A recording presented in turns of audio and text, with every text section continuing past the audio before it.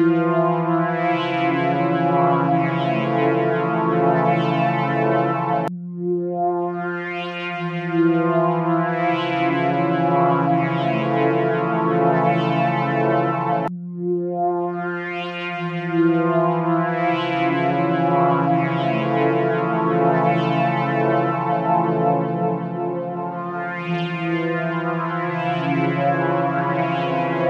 and Black Rum Podcast presents Happy Death Day.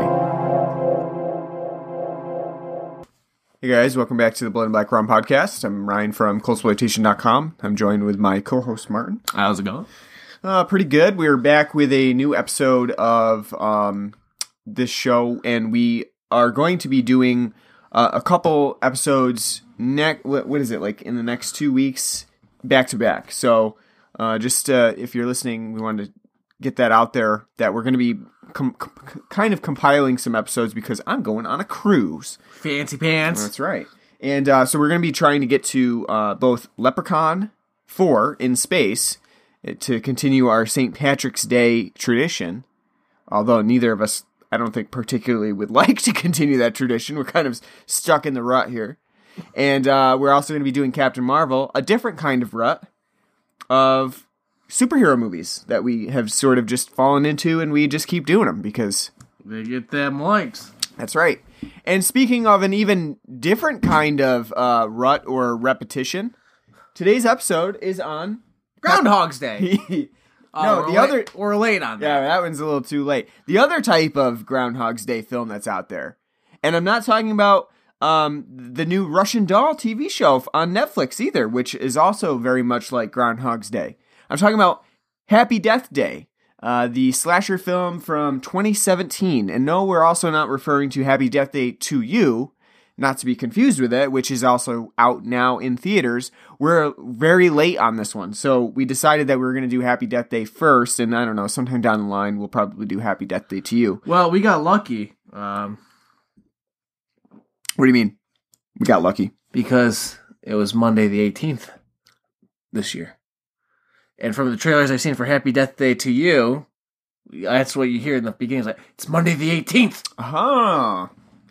Very interesting. I only brought it up because I've never even heard of this film until like a month ago when my Facebook was littering me with trailers after like I watched like a video on Facebook, and like the next video would load, and I'll sometimes just let it load, and when I'm laying in bed and just watching videos in a row, whatever the fuck. That's probably how Big Bang Theory somehow became a big thing on my Facebook page. But I was getting littered with Happy Death Day to You trailers, and I'm like, what the fuck is this? And you're right.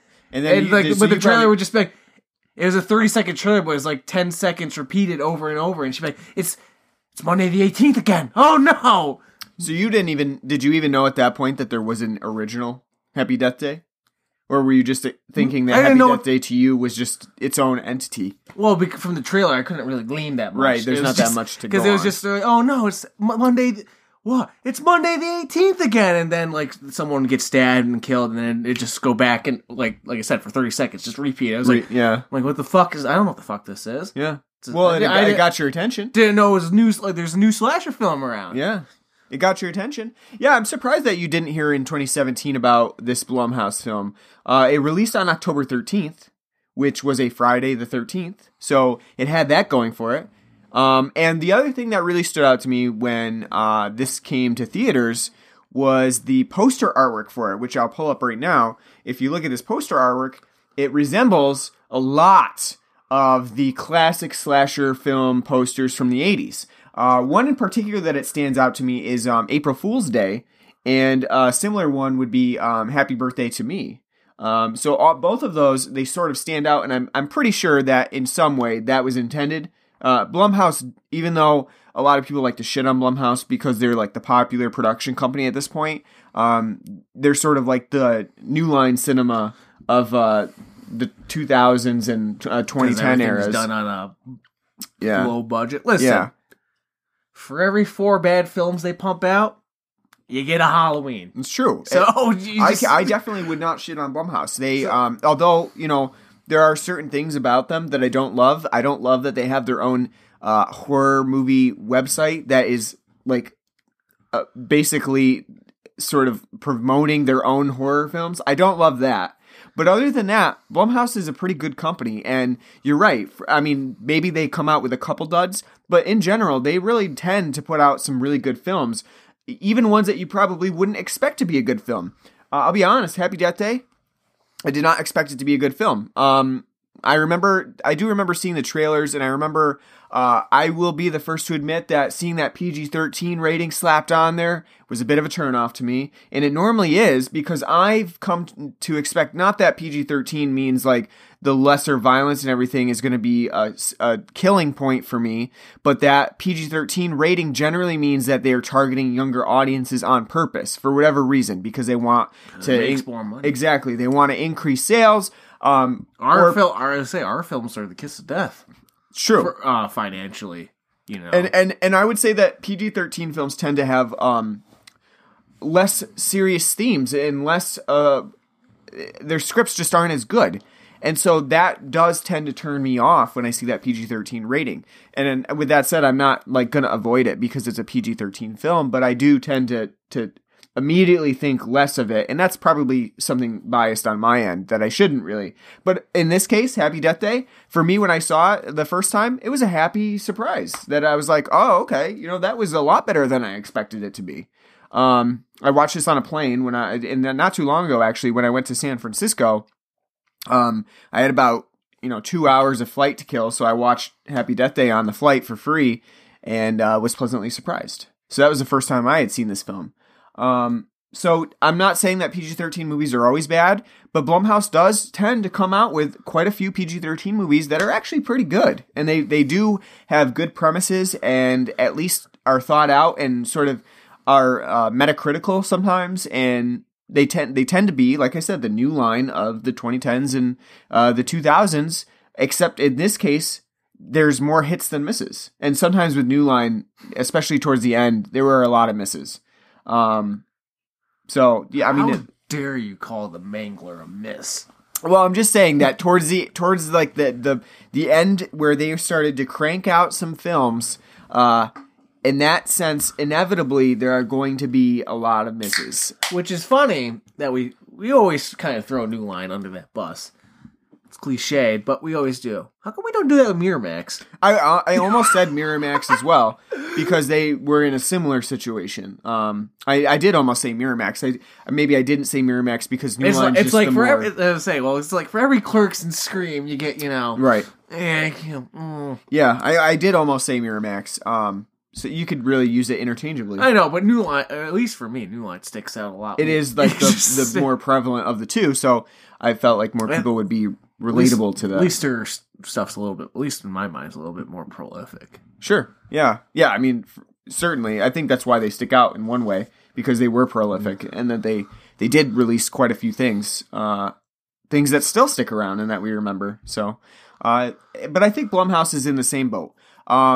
They do release some duds, and I didn't see Truth or Dare, but from everything that I saw about it, that looked like a shit show. The Purges are bad. I will disagree with that in some ways. I did like the first Purge. I thought it was okay. Certainly not something like Funny Games, which I will herald as being one of the best home invasion films of all time.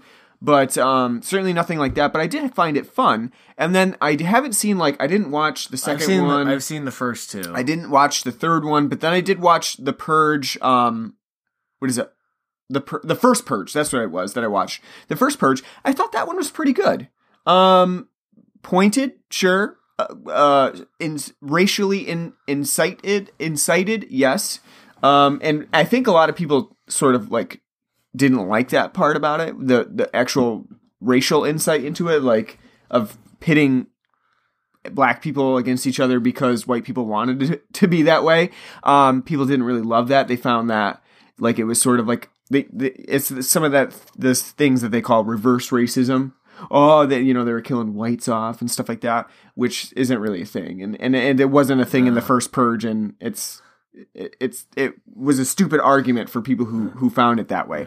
But I did enjoy the first Purge as well. So the first Purge I thought was, I thought it was a nifty idea. just not really. Did you watch the first Purge? The Oh, you mean the literal first film, the in this original? series. I've I've only seen the first two. That does get confusing when Yeah, you no. say the original Purge and the first Purge. It's like, which one are you talking about? Look, But- leave it to Hollywood to have stupid names for films. yeah, I You know. agree. I agree. What's the name? What's the name of the first Rambo film? the first what? Rambo film. Oh, yeah, First Blood. Yeah, There you go. Right. What's the name of the second Rambo film? Rambo 2, First Blood. First Blood. First Blood Part 2. Yeah, Rambo. Yeah. yeah. So, and then you get Rambo 3, but no. No, I agree. But no. Bad naming so scheme. I've seen the first Purge that came out, the first chronologically. Thought it was a nifty idea. You know, it's a nifty idea. Like, yeah. hey, I just didn't think it was. They just didn't focus execute it on well. the actual aspect of the Purge enough. No, it in was that one. too kind of smashed in. It could be like a really interesting idea that, especially with the way politics are going today, you know, really interesting idea to explore. I just don't think it goes in depth enough, and it has enough meat on that bones in the scenario that you're given in that first film, to make it worthwhile. And then the second one, Anarchy, right? I think so. Yeah. That was just like kind of a fucking yeah. total mess. I and didn't see that one, and I didn't see Election Year. I didn't see. No, I didn't see it. But I mean, like, so I mean, it's like just Yeah. you know. Yeah, but I mean, like we were saying, Blumhouse definitely got some stuff going for Look, if everything they've ever done was a total turd, Halloween 2018. it. Puts them right back on the map. Yeah. So, like I said, Happy Death Day with Blumhouse. Certainly, you know, it's a surprise. I definitely didn't think that I was going to enjoy it as much as I did. But I think they had some really good ideas going here for Happy Death Day. And I think the main thing about this film is that it doesn't feel like it's just a ripoff of Groundhog's Day, because you could really have a film that's so dead inside, besides being like, it's a horror film, but Groundhog's Day. You could certainly churn out a movie like that. Would it be successful? Would it be that fun? Probably not. I mean, people doesn't have Bill Murray. Yeah, people would be able to see the seams in that and say, like, well, this is literally just a ripoff. It'd be like some of those Italian films from the 70s and 80s where you're like, this is exactly like Escape from New York, without any of the big names and with, you know, Claudio Damascus or whatever. I made that name up, but... It's probably a prolific Italian actor. Yeah, but, you know, some of those where you're just like, yeah, that's a complete ripoff. And some of them were fun. Some of them like espoused their own things, like Zombie was a ripoff of Dawn of the Dead, and yet that one had like a sort of a lineage of its own. So it certainly can be successful. But Happy Death Day really isn't just a lifeless clone of Groundhog's Day set with a serial killer. It's definitely got a lot more going on with it, and it certainly seems like Christopher Landon, the director, Scott Lobdell, the writer, they all really have some knowledge of horror film besides just, you know, the basics, or, you know, the ones that Blumhouse pumps out. Everybody behind this, and I'm assuming that Jason Blum had quite a bit to do with like the premise of this and you know, the production on this. Everybody seems to really be interested in actually making a horror film and sort of riffing on some of the stuff that slasher films used to do, and I think it shows. Yeah, I think it shows in this scenario here that we'll get into, I think, in a second. Yeah. We'll take a break from Happy Death Day real quick to step aside, do a little excursion into beer territory that we normally do. We do have a new beer on the show today. Martin went cheap on us today, and he decided that he's going to spend a big old $5.99 or whatever plus tax and deposit, yeah, for a new brew. Go ahead, take it away. Tell them what you got. Because we're going to be drinking so much fancy beer on Saturday. We're going to have, you know, our yearly fulfill of IPAs at the Saratoga Beer Summit that we go to every year for 8 years now. This beer's been on my radar for a while. And I brought it up to you, but you totally forgot about it. Labatt Blue has now proudly released a new beer, and it's their Labatt Blue Hoppy Session Lager Citra. Yeah. Or Labatt Blue Citra Hoppy Session Lager. One of the two. The funny thing about this beer that I just think about is like I can imagine the brewmaster at Labatt Blue, who's like sort of this older man who's like literally not not focused on anything, doesn't have a smartphone or anything like that, just constantly every day coming in and brewing regular Labatt Blue Light. Which, by the way, Labatt Blue was my staple college beer. Mm-hmm. Being a Bills fan, Genesee and Labatt Blue. Yeah. You've been to the Ralph a couple of times with me. Mm-hmm. They're not walking around with Bud Light. No. They're not walking around with Coors and Miller Lite. No, it's Labatt. They're walking around with Blue Light. Because they're close to the border. Yeah, right? No. Yeah. Well, I was just saying, like, I imagine this guy who's like, sort of a very stoic old man, comes in every single day doing the same thing. Yep, we're going to brew Labatt Blue. One day, he just seems to stumble upon a beer, and it has Citra hops in it, and he's like, Citra hops? The light bulb goes off, and he goes into, like, whoever owns Labatt Blue now. Hey, Bernie! Bernie! What if I put the Citra hops in here, don't you know? Put the put those hops in the beer, eh? Oh, okay. Yeah. Ta-da! Problem is, this is made in America. True. I don't even know if they make this in Canada. I have no idea. I doubt it. If this is just the American, because I know some of their stuff they do produce and pump out here. I think some of it's actually done in Buffalo and Rochester. Yeah, it's possible that this did not make it across to Canada. They don't make it there. Because they do get stuff like that we don't get. Oh yeah, absolutely. What was one of the? Was it, you say a Bud Light Rattler or? Yeah, they actually have like I can't remember what it was, but it was like a Bud Light Lemon Rattler or something like that we don't get here, something like that. And then they also have like special Labatt Blue ones that we don't get here either. So yeah, they do have stuff that we don't have, and then I assume that like any American-made Labatt Blue, this Citra may not be there. I don't know. Canadians can write in and let me know. I'll ask Michael too. I'll ask our other Cultsploitation writer, Michael. That was really sad too, because I bought a 6-pack of Blue a couple weeks ago, which I haven't had in forever, and I was just fucking terribly disappointed. Yeah, it just did not hit hit any spot. Yeah, that I'm used. I haven't really been that great of a fan of Labatt Blue in a while. Probably ever since that we had that really flat draft of Labatt Blue. That might literally be at a wedding. Yeah, that literally may be where that was my death nail for I know, it. But yeah, I got a 6-pack of it like a couple weeks ago. I was like, I totally regret doing this, and I haven't had it in a while. But the Labatt Blue Citra, certainly tastes like Labatt Blue. And then somebody added some Citra hops to it. It has that very watery. I would say Blue Light. Yeah, Blue Light. Because it is a lot lighter on taste. It's definitely tastes like Blue Light. Like you're drinking a Blue Light, and then at the end you get smacked with hops. Yeah. The end is really heavy on hops, and it actually leaves a pretty bitter taste in your mouth after you swallowed, and you've got that last bit of the beer in your mouth. It could almost be like a founder session. Yeah. If they kind of mixed it, paired it better. Because it does have like a really hoppy, like Citra hops presence to it.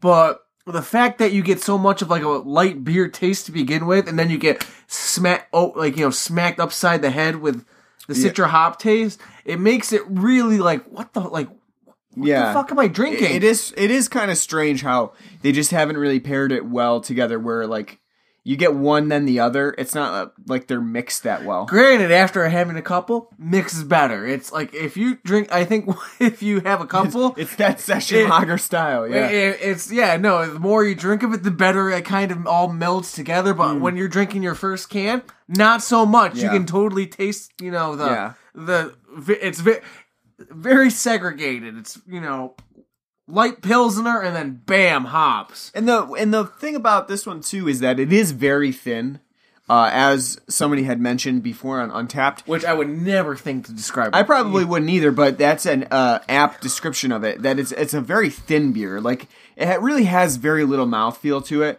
It does feel like you're drinking water with a little bit of carbonation to it, and I think that's one of the reasons why this isn't really a great hoppy lager. I would rather it have like a little bit more intense mouthfeel to it. At the same time, it does feel like when you're drinking this that you're actually losing calories. Of the You're burning. the act of picking up the can is like you're burning more calories than you're intaking from this very light lager. But And the funny thing is, probably because it's a Citra hop lager, it's probably like 200. yeah, it probably is. 200 calories a probably can. is. So you're like, I'm doing good. Yeah, the other thing is that it's super low on alcohol content. It's 4.7%. So even at a session lager, that's still pretty low. I mean, I would say like most session lagers are around more like the 5.5 mark, something like that. No, I would say they're like 5. 5.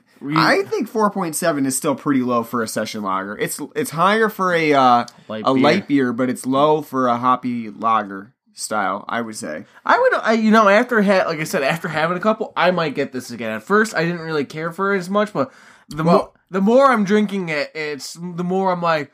I mean, for the price, and $5.99. I would say that the taste is not that bad. Where I would say you can't beat that price. Well, I know, but if it's like $20 for a 15-pack of Founder Session or $5.99 a 6-pack of this, I mean, the Founders absolutely taste better. But if I'm pinching pennies, like I mean, that'll do, Pick. It's pretty cheap. So, and I would say that the price versus the taste, you can't really go wrong with it. Citra hop also brings out like kind of like a more juicy IPA taste to it too. A little. I wouldn't go so far as to say it's juicy. No, I'm not saying it's super juicy. Yeah. Like like a lot. Get a little bit of it, but look, like I said, this beer's growing on me. I didn't really like it at first, but now I'm on number 3. I actually would say they describe it with a clean finish. I would not describe it as a clean finish. It's a clean start. A clean finish to me would be like you get the bitterness, but then it kind of evens out. And I would not say that this has a clean finish at all. I would say this is like if you're like experimenting, like if you're new to like craft beer. Yeah, this would be a good place to start. This like like the hop, like different hops. And this would be like what mine was like Bud Light Lime. Was like this would be a better start though. No, but I'm saying like it's in a similar vein of like where you might start out if you were just trying to drink beer, but you didn't like it that much. Like if someone was just like Joe Worker, and they're like, "Hey, I usually drink Miller Lite, but I'm thinking about trying different craft beer. But I'm afraid of all that delicious hop taste to it." You're like, "I got a beer for you." Although I would be a little bit hesitant to give this to someone who says that they don't really like IPAs, but they want to start trying to get into them because of that bitter taste at the end might be a little bit of a turnoff. Because some of the better, but no one drinks IPAs for their first time. Well, I know, but no, I'm saying like if they say they like beer and they want to get into the IPA style, but they don't know how, I probably wouldn't give them this. I'd give them like a Founders Hoppy Lager or something like that has a little bit more robustness to it, but also evens out on the bitterness. Because this has just a little bit too much bitterness at the end that I could see people who aren't really into IPAs being a little bit turned off by it. So the analogy goes for the same thing as like whiskey and cigarettes. Keep doing it until you. Nobody likes it. No one smokes their first pack of cigarettes like, good rich tobacco. You do it a couple of times, and after a while, it's like I said, true. Same thing with this beer. It is the same thing. It's the same thing with this beer. You have to keep going. Yeah. Yeah, it's the same thing with whiskey. You gotta just keep going until you like it. Or pot. No one smokes, their first doobie, and it's like, that's. I guess it's possible that you just keep doing it and you never like it, but. Well, that too. But I mean, like I said, that's like me if I was to try to keep eating tuna fish or something. I doubt I'd like it. Listen, canned tuna fish isn't real tuna fish. Yeah. Real tuna steaks are delightful. Canned tuna fish is an abomination, and I absolutely hate it. But all right. But yeah, so. You know what? As I'm going along, working through number 3, I would say give it a try. Try it. That's a try. It's not that bad. I mean, we should come up with like a rating system for it. It's like it's a try, not a buy. Try it if it's available, but it's not a hardcore buy. Yeah, we'll debut that in our special episode. Yeah, or it's we'll have to come up with something like a little bit more. Linguistic for this show, something like it's It's a Suspiria. It's Yeah, yeah, right. 1977. Not a God's gun. Lever of Jello. It's a God's gun. Don't. Or don't you could just classify it on the Goldblumian level. Wow. No, Gotta get back to almost that. Doing a Goldblum month? We still have quite a few to do that The man. we need to apply a Goldblumian scale. That's You know for what? another time. Okay, though. you know what? Now that you bring that up, we'll debut that on our special episode. There you go. There you go. So, can we review his jazz album? Yeah. What do you mean, yeah? It basically What is do you like mean? a little movie in What do you- itself. What do you mean, yeah? It's an hour of Jeff Goldblum going, yeah, oh, yeah, oh, I like that. No. I can just imagine him at the piano, like, oh, ooh, oh, yeah. I mean, practically every time he showed up in Portlandia, like that was just like him. And Tim and Aaron. Fred and Carrie were like, just be yourself. I wonder if he's going to be in the new documentary now season. They have a lot of guest stars. Fred Armisen and Bill Hader. Bill Hader are really not going to be in it that much. So that kind of bums me out though, because Bill Hader is probably one of my favorite parts of documentary now. So anyway, we're like way off topic here. Get back on the rails. Get back on Jesus. it. Yeah. So Labatt Blue Citra, check it out. Should be in stores near you. Six pack of Tall Boys. Have at it. Give it a shot. It's not terrible. So check it out. On to Happy Death Day. I do like that we're sort of behind the times because we're gonna get the press. We're gonna get like the people that are interested in Happy Death Day to You. They're gonna check this episode out. They're gonna be like, of course they're gonna cover Happy Death Day to You, and it's not. It's gonna be the first one, and they're gonna be disappointed. But it's all right. So Happy Death Day, fun film. Certainly has its place in slasher canon. Like I said before, it does seem like everybody behind Happy Death Day had some understanding of the meta-criticisms of slasher films, and in some ways, Happy Death Day does remind me of something like a Scream. No. It does. It does. It does remind me. See, It's not metacritical in Scream sense. I saw someone, saw like a review saying it's Groundhog Day meets Scream. Now, the Groundhog's Day, absolutely, yes. Scream, no. I definitely get the Scream element. I do. It's not as it's because it has no sense of meta to it. It doesn't. No, it does. You're right. It's not like insanely bringing up its own meta elements, but it does understand some of those elements. You can see that it's using them at play in the film.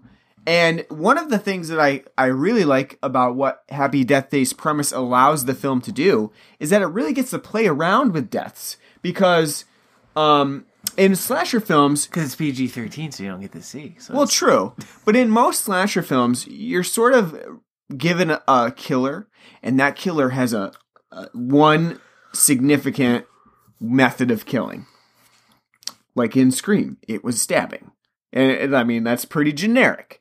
But generally, that killer is doing the same type of killing throughout the entire film. listen, Jason went off the reservation every now and then, That is true. slamming people in the trees. Well, and that was in Jason's like later incarnations. and kicking but boom boxes. in this film, Well, see, that's the whole point of a horror franchise.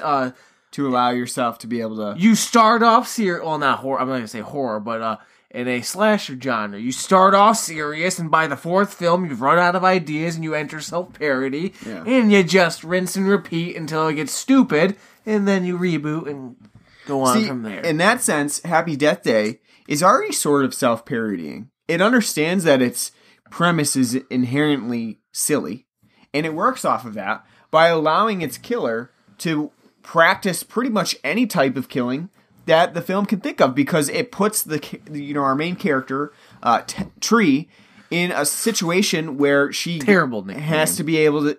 Well, yeah, it is. But she has to be killed in various different ways because she's constantly in different encounters with the killer. She's trying her best to avoid those encounters. And so there's always these different elements at play that allow the film to just explore different killing methods. And I think that's pretty fun. It's a cool way to sort of pay homage to various slasher films and also get away from the killer's one singular method of killing and elaborate on it. Well, the problem is, because this day gets repeated over and over again for our protagonist.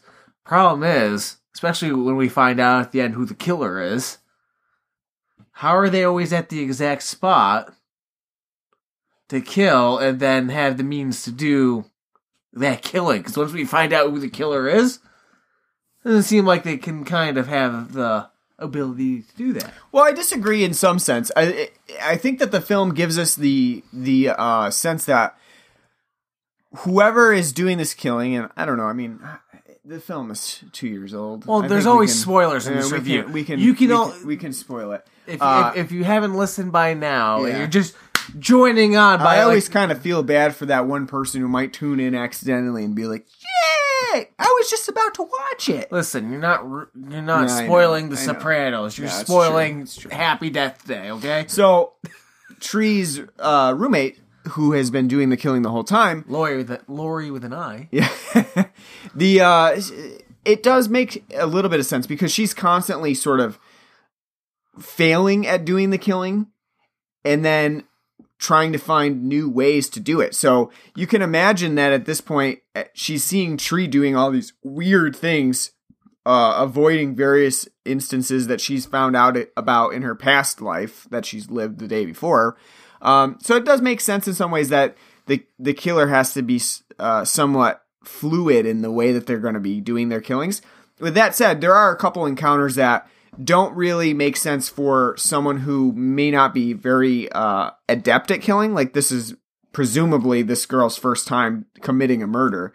And she's not that strong or big. So in that sense, like, I'm thinking particularly about the scene where she runs down the police officer and then sets the car on fire.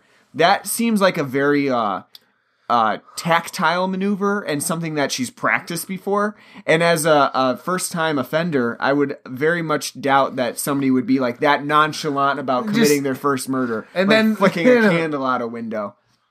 All bad at like the Horatio Caine. Like, I mean, I think in some ways, like, we're supposed to find Happy Death Day as sort of a horror comedy and not really think too much about the serial elements of it. I think the fact that they slapped the PG-13 ratings on means it's the comedy's more stressed than the horror element. Yeah. Look, I'm fine with who they revealed, which, as I've said before, gloating but not gloating. Usually very good at guessing this. Was wrong on this one. Yeah, I think that she would have been she was my second choice. First choice was the dad we don't ever get to see. Yeah, because she's always hanging up on him and like not answering his calls. Yeah, so it'd be like, my daughter is such an ungrateful bitch. Dad, kill.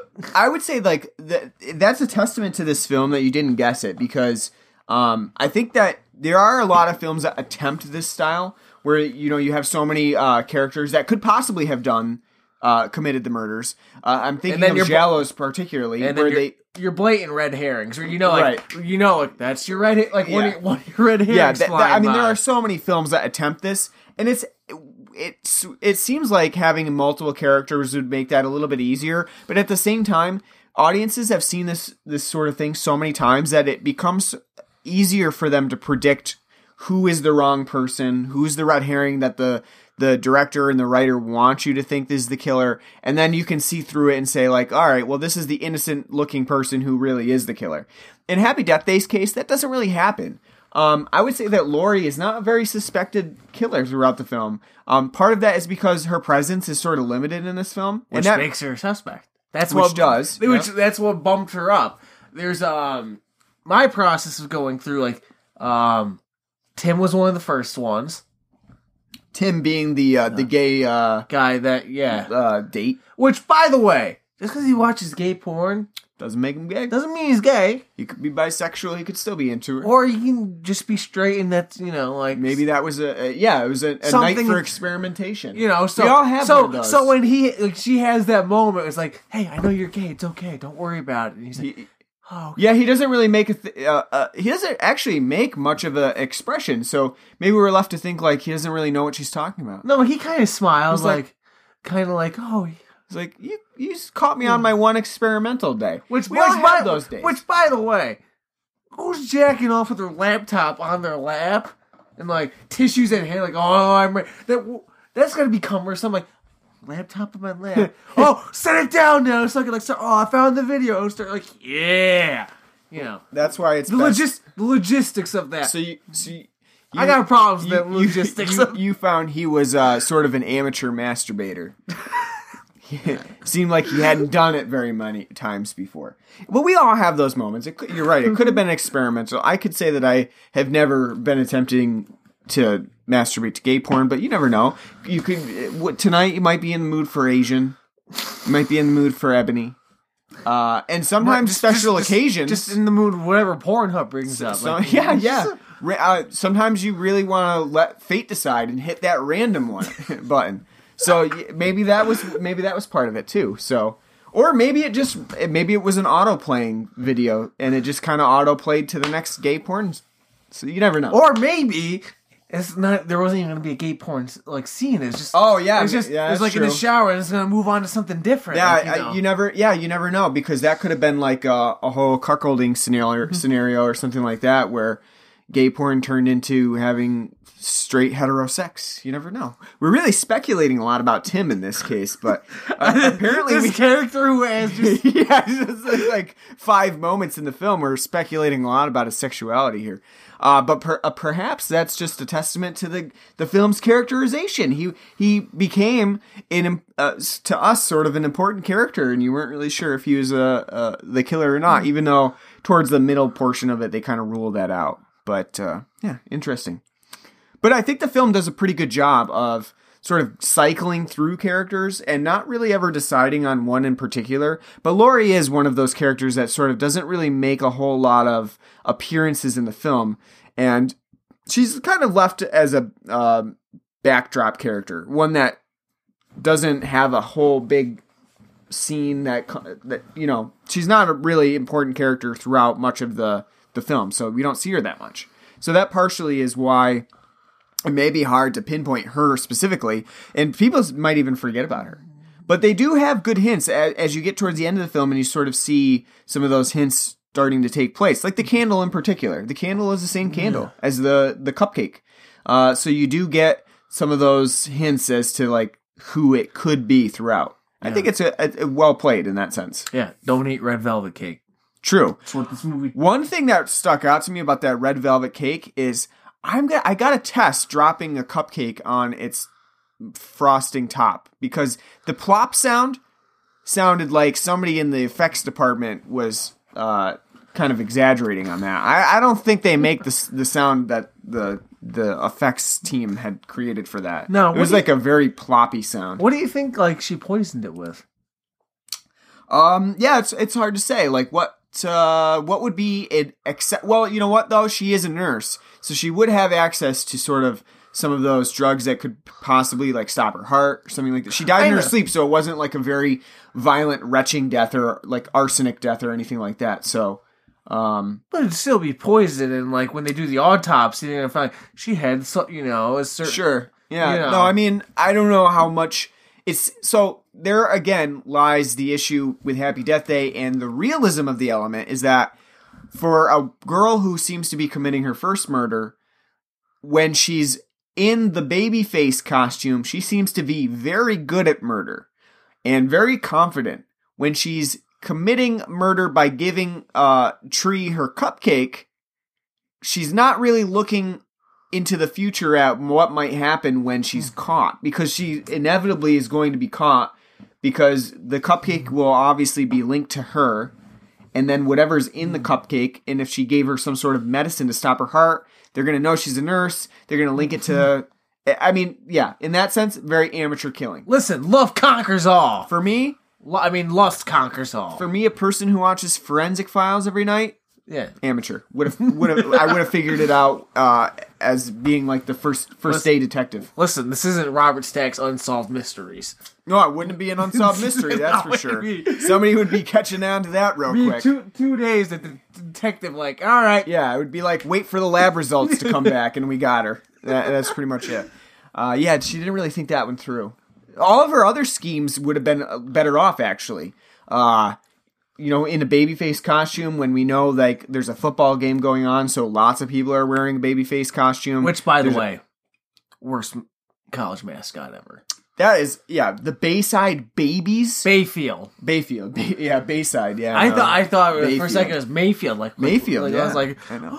The Bayfield Babies. That is first of all, who would ever pick for your team? We're gonna be the babies. Sounds pedophilic for one thing. And then other than that, it's not a very imposing. I was thinking more it's probably some school like from the 1840s. Like, yes, our mascot, the baby, yeah, the babies. I don't know, yeah. And then regardless of whether you call yourself the babies, you don't pick like some deformed autistic mascot costume like that, I guess. I don't know. I was thinking it looked more like Baby Huey or something. Yeah, it does. It looks kind of... Or like a Garbage Patch Kid. Garbage Pail Kid. Garbage Pail Kid, yeah. Tooth hanging out and everything, looking, tartan. Yeah. But it's a good idea for Laurie to set it up that way, and she has a ridiculously convoluted plot after the cupcake method fails. Like, she's now put into motion that there's a serial killer that's at the hospital that she works at. That she knows about. And then she puts a baby face mask on him, sets him free, and then becomes... Why would he always chase her, though? That's the thing that didn't make any sense. He doesn't. It's Laurie that's in the baby face mask. She just sets him free so that Laurie can do the killing and then blame it on him later. So it's a very convoluted plot, but again, it doesn't make sense with the fact that Laurie is a very amateur killer, and this is her first time. This is where you can compare it to Scream, where you're getting into Scream 3 and Roman's like motives at the end of Scream 3 and how that all fucking wraps up. I mean, we're being super nitpicky here, and I wouldn't even say that I'm that nitpicky when actually watching the film. We're just mainly doing it for the podcast itself, because I really don't have any problems with that whole idea of her. Like, I just want to put that out there. Like, that, I've never had a problem with that. It's just that it's kind of fun to talk about. The only problem I have is the fact that it's not Toombs, because you find out with like 30 minutes left. Sure, yeah. So it's like, it ain't gonna be him. Yeah. Yeah, the Toombs is a pretty obvious red herring, I would say. It's probably one of the more obvious elements in this. But I do like I did like, too, sorry to cut you off, I did like how we have like the day where she like apologizes to everyone, goes through like her like, she's recompensing, and she has this tearful moment with her father. She actually goes to her birthday lunch with him, and she's got all these, moments like, I'm gonna rectify this, and I got it. And then she kills Toombs, and it's your birthday. It's all for nothing. And it's just that was great. Like, yeah, didn't fix it. And then she skips over all of that. And she's like, well, wouldn't you be fucking crazed at that point? Like, sure. I did everything I was supposed to. What the hell? Yeah. I mean, I think that Toombs is a sort of a nice red herring. Like, it does make sense if you're not really paying attention to how long the film has been running, and you don't know the runtime of this film. It's completely, it makes sense at that time in the film, because they leave it to like the last like 70 minutes of the film, that it could possibly be towards the end of the film, especially when we're talking about slasher films, horror movies. They tend to run shorter. It could definitely be the case that they just kind of wrap it up and that's it. The problem is he's got no connection. But I mean, like granted, he's a serial killer, so he kills. But it's like the fact they just spring like, oh, here, like, could it be him? Could it be that person? Yeah. Could it be her physics love interest? Could it be one of her sorority sisters? Like, oh nope, it's just sure. That's yeah. I mean, granted, that would be like, if it ended there, it would be super disappointing. Yeah, that would be like a very tacked on like 70s slasher film. Like, well, it was at the end of the day, it was old Buck. Yeah. And The janitor. we didn't see him at all in the film, but Yeah. just And then walking away. Yeah. Because they always had that. But the thing is too, one of the things I have to ask is like, why wasn't the guy that she's always wakes up in the morning with, Carter? Why isn't there anything ever hinted at him? Yeah. He was always the super nice guy. See, you know why? Because they want a nice feel-good moment towards the end where she gets together with him. Why isn't he like at least at one point a red herring? Like a suspect or something. Because he's someone spies on. I thought Tim at first, Carter, and then Lori. Right. Those are like the three, because Lori, because she wasn't shown enough, and she always had like oh, she's the bitchy roommate. Well, you know what? Maybe that's Happy Death Day 2. Because it is completely possible that occurs, because if you think about how everything had ended, it always ends, and most of the time it ends with him in some way, and it begins with him. And so he could have had some impact on her death in that other one, and it might not have been Lori all the time. So they could do like some sort of reversal and have Whereas actually it wasn't the 19th. He was lying to her. Yeah, they could do a reversal. Yeah. So that's an interesting concept. Maybe they do that for Happy Death Day to You. I do understand why they didn't like really look at him as a suspect, because they wanted to treat this as sort of like a Revenge of the Nerds type thing, and let her come to the conclusion that like she's been a huge bitch the entire time, and that in itself is sort of like exactly like Groundhog's Day, right? Like Bill Murray is constantly an asshole, but at the same time, like you got his roommate, because his roommate is always kind of like, hey, did you get that fine vagine? And you get that one time when she's like walking through, like you say that the only fine vagine you're ever gonna get to your hand, and it's like, you're a bitch too, like. True. She's learning though. I know, but at the same time though, it's like you're a bitch too. And from what we can gather from your personality, you sleep with everybody. So, I mean, it's not saying that like being promiscuous is a. I mean, let me put it this way, so I don't offend people. Sleeping with people, a bunch of different people. I don't care. Whatever. You can do your thing. But she's like being a homewrecker, like sleeping with the... Sure. Which, again, it's not really her fault either. The professor's, the one engaging in that. But she's doing like all this shit too. And then she acts like a cold, frigid bitch to like all her friends and all that. So like, just like, that to me is just more like hypocrisy. Like just like a guy like, oh, you got that fine vagina. She's like, whatever, Yeah. But she's like, hey. I think at that point we're supposed to see her transition a little bit more and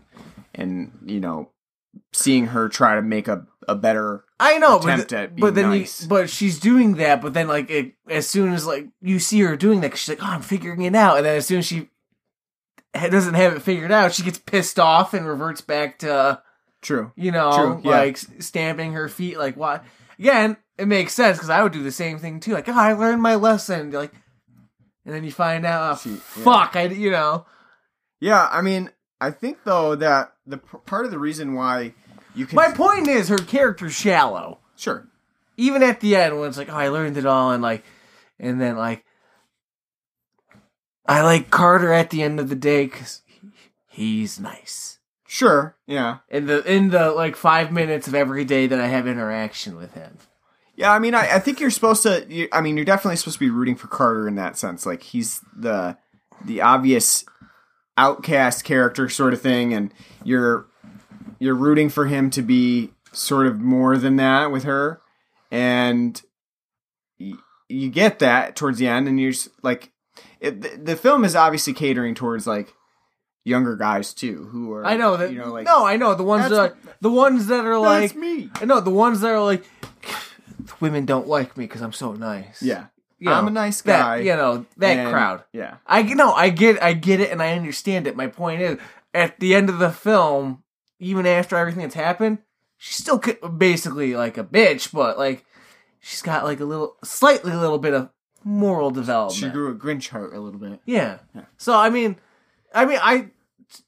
she's not overall likable, which is the one thing that this film does different from slasher films, because as you would know more than me, but even I know, who's always the hero in a slasher film? Yeah, the less promiscuous virginal character.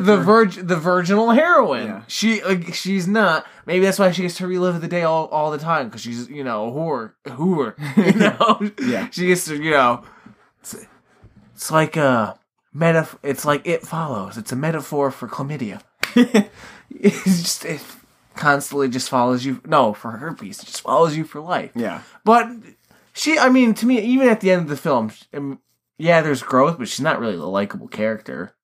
Yeah, I think she's getting there. Like she's getting to be more of a likable person. She's kind of learned some things, and it's that reliving of the same day over and over again. If you're gonna relive the same day over and over again, hopefully, like you said, in like Groundhog's Day, you want to learn something. You want to do something different. If you're gonna just spend all your days doing the same thing over and over. At least with Groundhog's Day, though, because Bill Murray lives through the day a lot longer than. Mm-hmm. I mean, she only lives through it 16 times. Bill Murray lives through it like fucking thousands of times. Like he's like, I'm gonna learn the fucking piano. I'm gonna you got those moments where, for levity of like, I'm doing all this weird shit. Why? I got all the time in the world. Why not? But I mean, overall, like I said, I don't. At the end of the day, find her to be that likable. Even Carter, I don't really like to find that overall likable, just because he's your stereotypical whiny, I'm fairly certain that a lot of people were probably rooting for them. They were shipping them, though. No, I agree, but I'm just saying I don't overall. Maybe in the next one, with their growth, I'll find them to be more likable. They've expanded even further.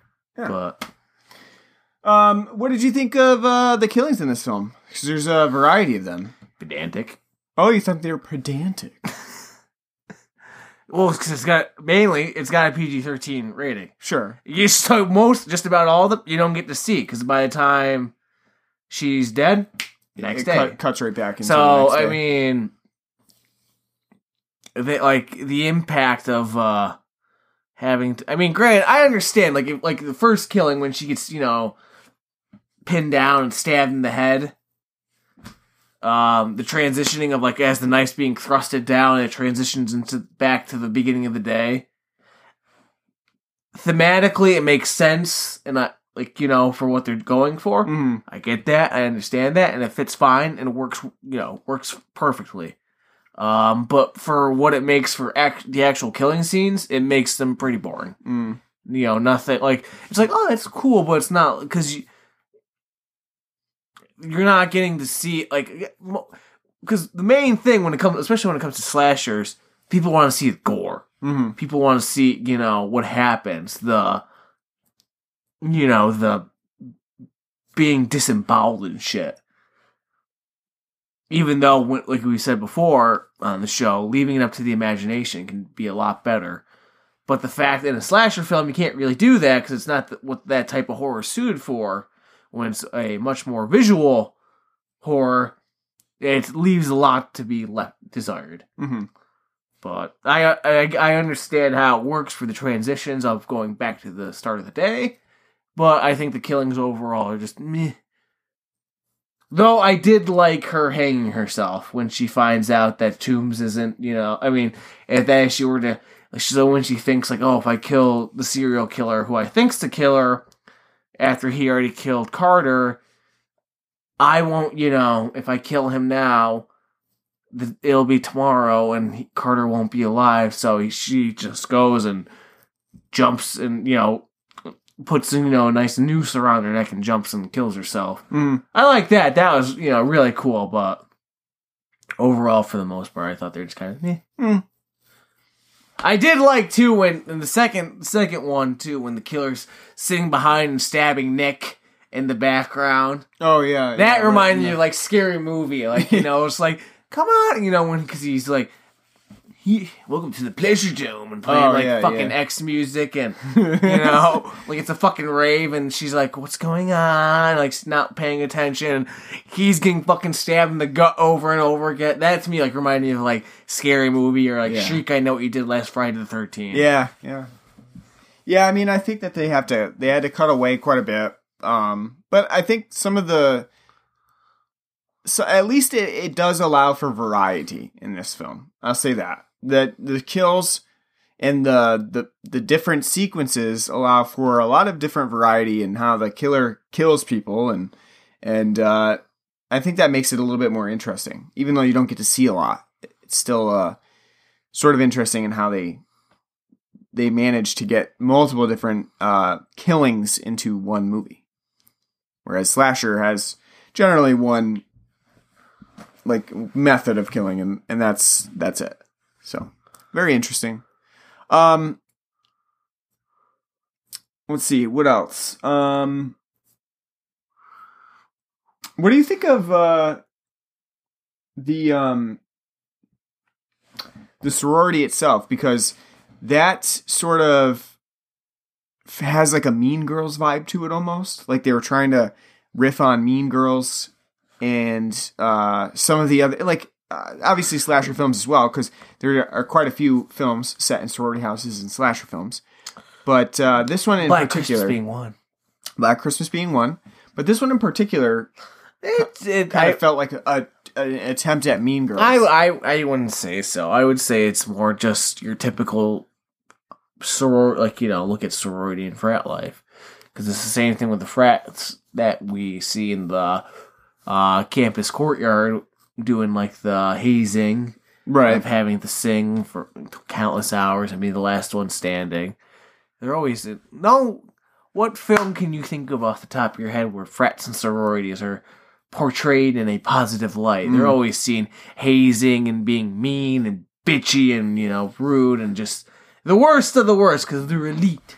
The one in particular scene that stood out to me as like being Mean Girls is like when the one girl comes back with chocolate milk. And that sort of seemed like... when Danielle's yelling at Becky. Exactly, yeah. And that sort of seemed like that, like one scene in Mean Girls where they're like... in that case, it's, they don't wear certain color pink, on a certain day. Pink on... But it was very similar to that scene from Mean Girls, I thought. No, you're right, but at the same time, it's the stereotype of they're always, they're always mean and bitchy and exclusive. That's their shtick, to be mean, bitchy. Just think of like Van Wilder, like, yes, we're the or, Animal House, or they're all like that. Legally Blonde. Yeah. That's, if you're a frat or sorority in a film, you're always going to be portrayed as stuck-up, mean, miserable assholes with, And I was joking with you, and they're like, we don't want to be chunkers. It's like, it's 2019. Hell, even 2017. It's all about the booty. No, I don't know what, yacht club you're part of, but, it's all about the booty. Eat those fries. You deserve it. You've earned it. It's not 1972 anymore. And I think I know the answer to this one, but how did you feel about the pop music injection into certain montage scenes in this film? Well, pop music. I don't even remember any pop music being thrown in. There's one about being confident in when she's actually doing like her consistent walkthroughs of, from the dorm room to the... when she finally got her, that's fine. You don't mind that? I thought you were going to be sort of upset about there's like 3 significant montages. No, because that one, because the one that you're talking about, I thought that was like stereotypical jest, True. That like when she's like, I finally figured out I'm gonna do this and do that. When she's going on her like, hi, yeah, it's this. Watch out for sprinklers. Yeah, that's one. Yeah. That I thought when I saw that, I thought that was just like in stereotypical jest, like gotta have an upbeat pop song. Gotta, she's on. True. She's gonna win the day. I thought you wouldn't like the sort of the insertion of those. I mean, like the songs. I'm never really a fan of I get sometimes, but I'm not a huge fan of insertion of actual songs as montage in what would be considered more serious films. I mean, unless it's Mudvayne and Ghost Ship. Oh yeah, no, I'll admit I'm not even a huge fan of that, I'm never a huge fan of it. I think it works in this film, but not my favorite I mean, part of it. I'm not a fan of that type of thing. I feel like I would rather But- have just had the normal soundtrack for it. No, I'm not a fan of it either, but I think it's because, like I said, I think it's done because it's done in jest. Because, again, this film's got its tongue firmly pressed into the cheek, Sure, I thought it was just done in, satirically. I didn't take it, like they were doing it for serious. If they were, then shame on them. No, because I'm not a fan of that either. You don't want to see, like, someone gallivanting about with, like, a pop song, nice pop song going on. Like, Yeah. ooh, I thought, like I said, I thought it was John tongue-in-cheek. The other thing that we have to talk about is the professor who is the love interest of Tree, and then also ends up being one of the main reasons why Laurie is so obsessed with Tree. I think his name is Gregory Butler, right? Yeah. This guy reminds me of Cary Elwes Yes, he does, from Saw. from Saw, but Just a fuck it. much more, Just dumping his seed wherever he please. but a much more goofy version of him, even. And Cary Elwes in Saw is pretty much on the hammy end of things, but this guy is quite hammy in Happy Death Day. I just don't, like... I don't know, it's just weird, like... I dislike the fact that... Not it's not weird that he's, like, hammy, it's more just weird, like these students are just like, oh, yeah, oh... I mean... Fuck your wife, this is great, I mean, I find that it's a little bit weird that it becomes such a huge part of the motive between Laurie and Tree, and yet it's a very insignificant portion of the film.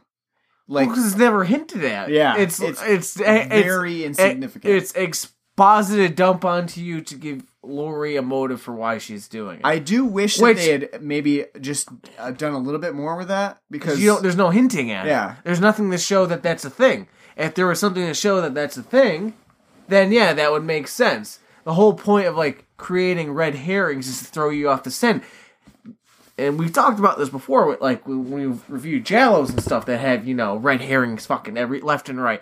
If you're not leaving at least breadcrumbs to the right trail, and you got all these red herrings about, and then when you find out like this is who's doing it, but there was no evidence to show who this is, you've done a shitty job. Right. You gotta, if you're gonna leave breadcrumbs to this person and that person, but not to who the actual person is, you're doing a disservice to the audience. Because they're like, oh, that's who it is. How was I supposed to know? Oh, now you're expositing why it's them. That's stupid. Yeah. Yeah, I think that they could have done a better job. It would have been. It's pretty difficult because then you would have a much more clear avenue of why Laurie would want to do that. But, I think they probably didn't do any more with it because they would have made Laurie a prime suspect in that sense. And in this case, she sort of sits on the sidelines. But at the same time, you're right. It doesn't really feel fair to the audience to be able to decipher that because we don't know anything about Laurie's obsession with Dr. Butler or anything. Yeah. Well, The only thing that we really see is that she says, like, kind of snottily to Tree when she's visiting at the hospital. She's like, I know why you're here. And that's it. That's like all we get to the fact that she might have some. And even then, we just know that Laurie's sort of like the moral high ground here. So she's probably just saying, like, stop fucking a guy that has a wife. So we don't really put there's no way to put 2 and 2 together there. All right, so on a scale of 1 to 10 push-up bras, because they're doing a lot of the work in this movie, what would you give Happy Death Day? I'll give it a 6 out of 10. Okay. I like the idea. I like the concept. I think it's a good idea. I think overall it's well acted. It's could be paced better in parts. I think even at 96 minutes it is a little slow.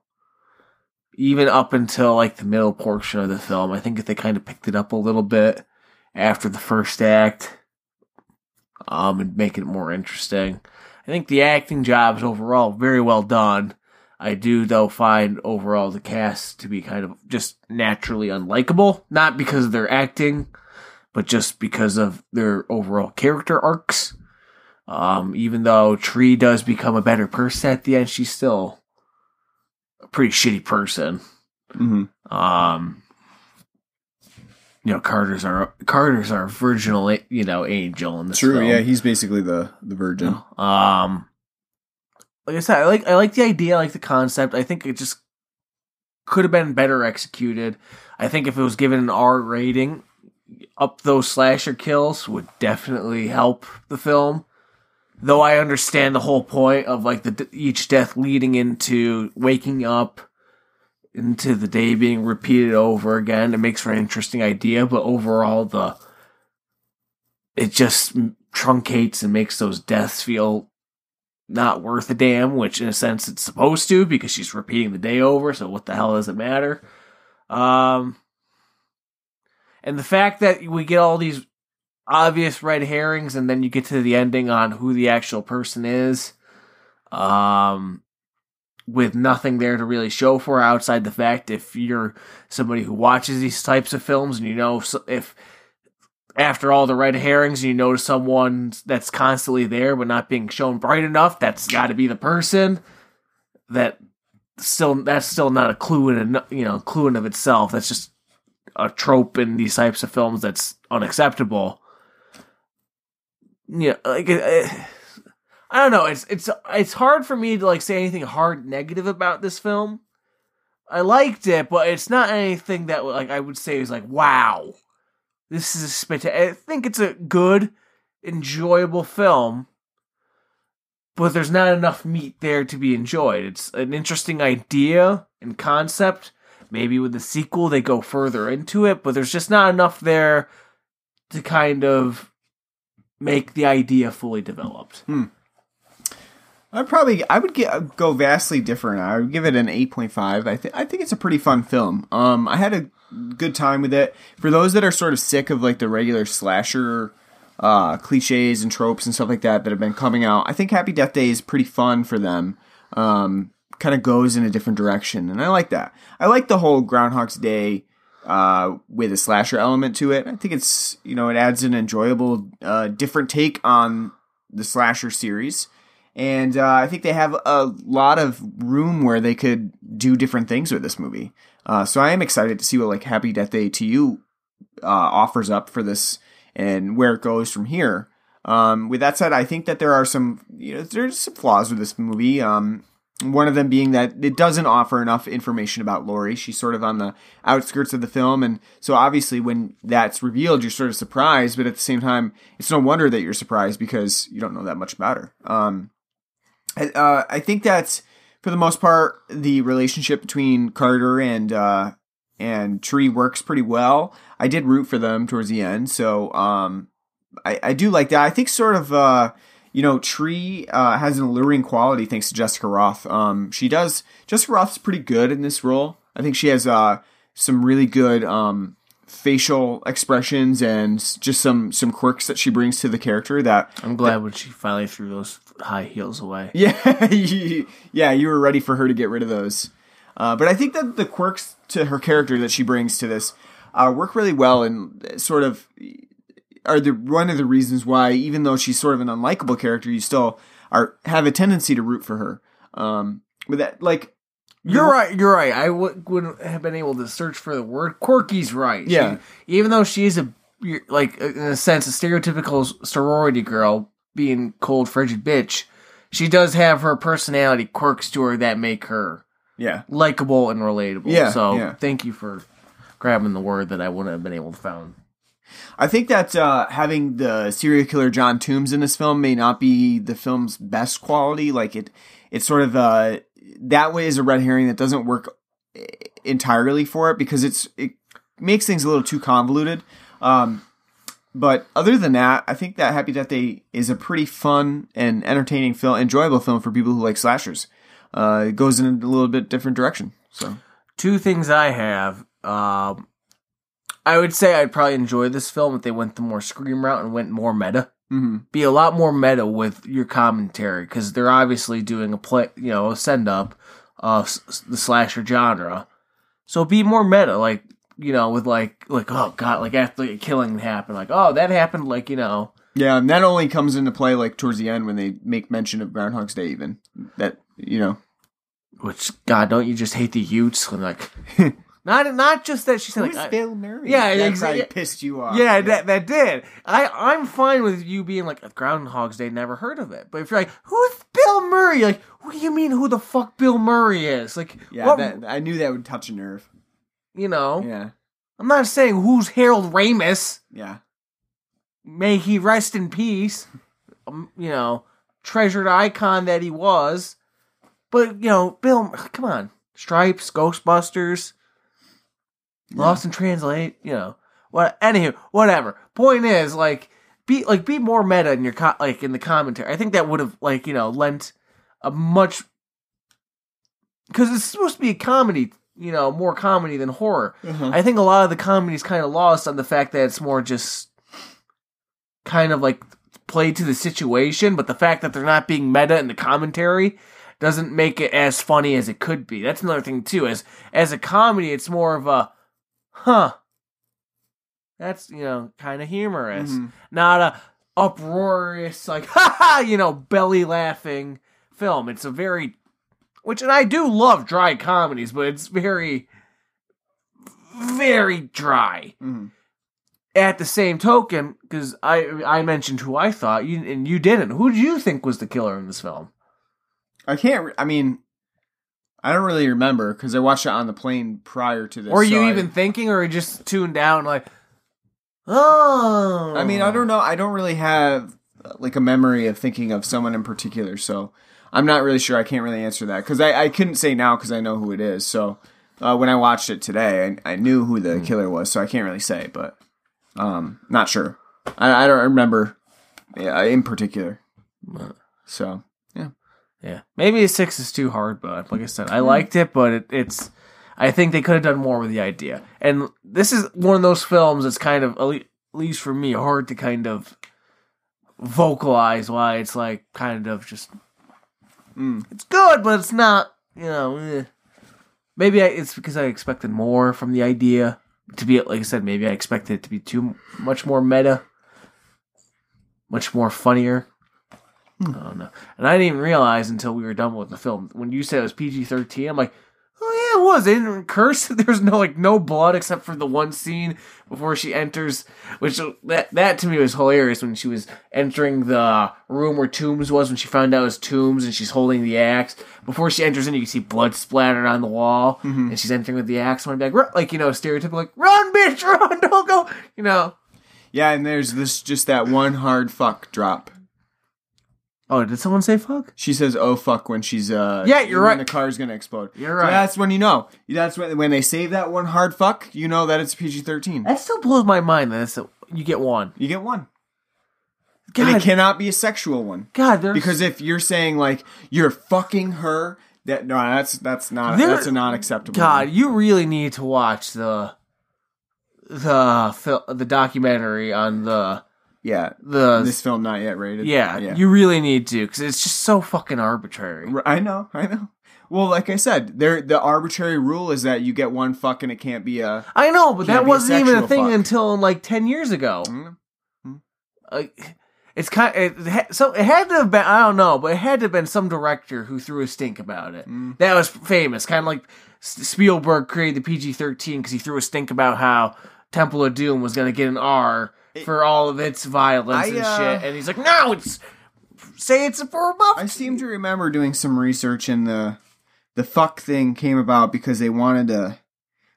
You saved it for one special emphasis. I can't remember exactly what it was, but stupid. Fuck it's just the thing they do. You're still saying fuck. Yeah. What makes a fucking surprise or anger less worse than a fucking like titillation? Like, you can't sexualize it. So fucked. MPA would not be happy with this podcast. I'm just saying though, like, don't you think of like girl getting it is arbitrary. What is it? Emulated? Not emulated. When you burn to death, get burned to death. Immolated? Yeah. Yeah. Putting an E instead of an I. Thank Immolated, you. Yeah, she's getting immolated. Oh, fuck. Fine. But like, oh, we're going to fuck. No! Whoa. Yeah. No, it's arbitrary. It's the same when they censored when they say goddamn on TV and the God is cut out. So it's just damn.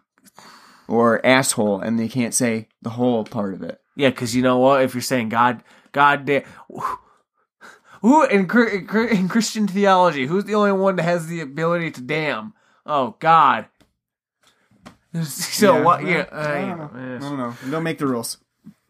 Well, we'll have to check out Happy Death Day to You at some point here. Yeah, I do want, like I said, I do want to look forward to it. Mm-hmm. Yeah. Look forward to seeing it. Yeah. Seeing what they do. Maybe it's like I Know What You Did Last Summer. Like, it's a year later and like it's her birthday again. She's fucking stuck in the same loop again. Yeah.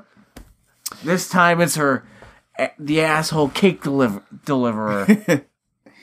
Well, in 2 weeks from today, we will be covering Leprechaun 4 in space because we're going to be doing our St. Paddy's Day episode a little bit early this year. And so looking forward to that because I have never seen Leprechaun 4 in space. We're getting into that territory where I've never really bothered to explore the rest of the franchise. I have seen Leprechaun in the Hood, unfortunately. I have not seen Leprechaun Space. So I have not, yeah. Well, this will be a new thing for both of us. Jennifer Aniston making an appearance? I don't think so. Oh, no, darn. No. And then after that, we're going to do Captain Marvel, as we said before. And then we'll have our break. So we'll have 2 episodes back to back. So lucky for you guys. Unlucky for us because we'll probably get storms on both those days. It'll be a shit show. You know what I'm thinking about? When does Shazam come out? I don't know. Yeah, it's pretty. The other Captain. Pretty soon as well. The other Captain Marvel. We're basically getting destroyed by superhero films in the next couple of months here. Because we got Captain Marvel, and then very quickly after that, we've got Avengers Endgame. I still don't get why is Infinity War 2 coming out a month later? It's like why are they undercutting their own sales? I don't know. What do they have planned? Apparently, they don't feel like it's going to undercut it. I mean, at this point, when you got, I mean, but still, like, no, I know, I don't really understand it either, but I don't know. But yeah, we got 2 episodes coming out back to back, so stay tuned on those. Thank you for listening tonight. They did the same thing with Black Panther and it was very close together. Doctor Strange, Black Panther, and what the hell was it? No, it wasn't Civil War. No, it was Avengers. Was it? Oh, yeah, Avengers came out like directly after Black Panther. So. Oh, well, okay. Yeah. Well, it didn't stop Black Panther from making a shit ton of money. That's true. Oh, April 5th. April 5th is when the other Captain Marvel's coming out. Can't wait. So, thanks for listening. We will be back in 2 weeks.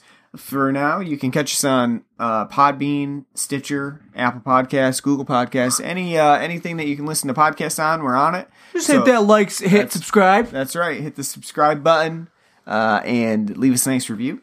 We're on Facebook at facebook.com/Blood and Black Rum Podcast. We also have a Twitter at Blood and Black Rum. We do have an email address, bloodandblackrumpodcast@gmail.com. You can write to us, let us know what kind of movies you would like us to cover, and we'll take those into consideration. And we hope to see you next time when we do Leprechaun 4 in space. So until then, happy St. Paddy's Day. Take care.